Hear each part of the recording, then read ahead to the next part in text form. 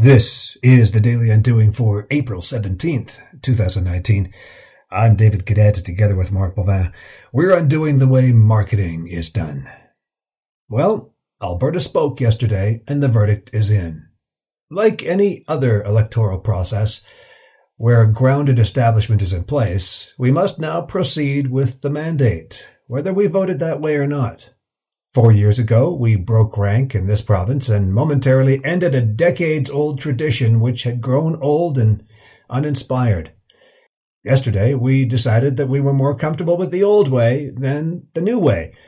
Now, these are vast generalizations, not intended to suggest any kind of judgment on the way we voted yesterday or the last election, only to say, like our neighbors to the south did in 2016, like the UK did with Brexit. Well, not even the UK knows what they did with Brexit, so probably not a good example. You know what I mean. The point is, we have now spoken, and it has to be a we. It cannot be a they should have voted this way or that way.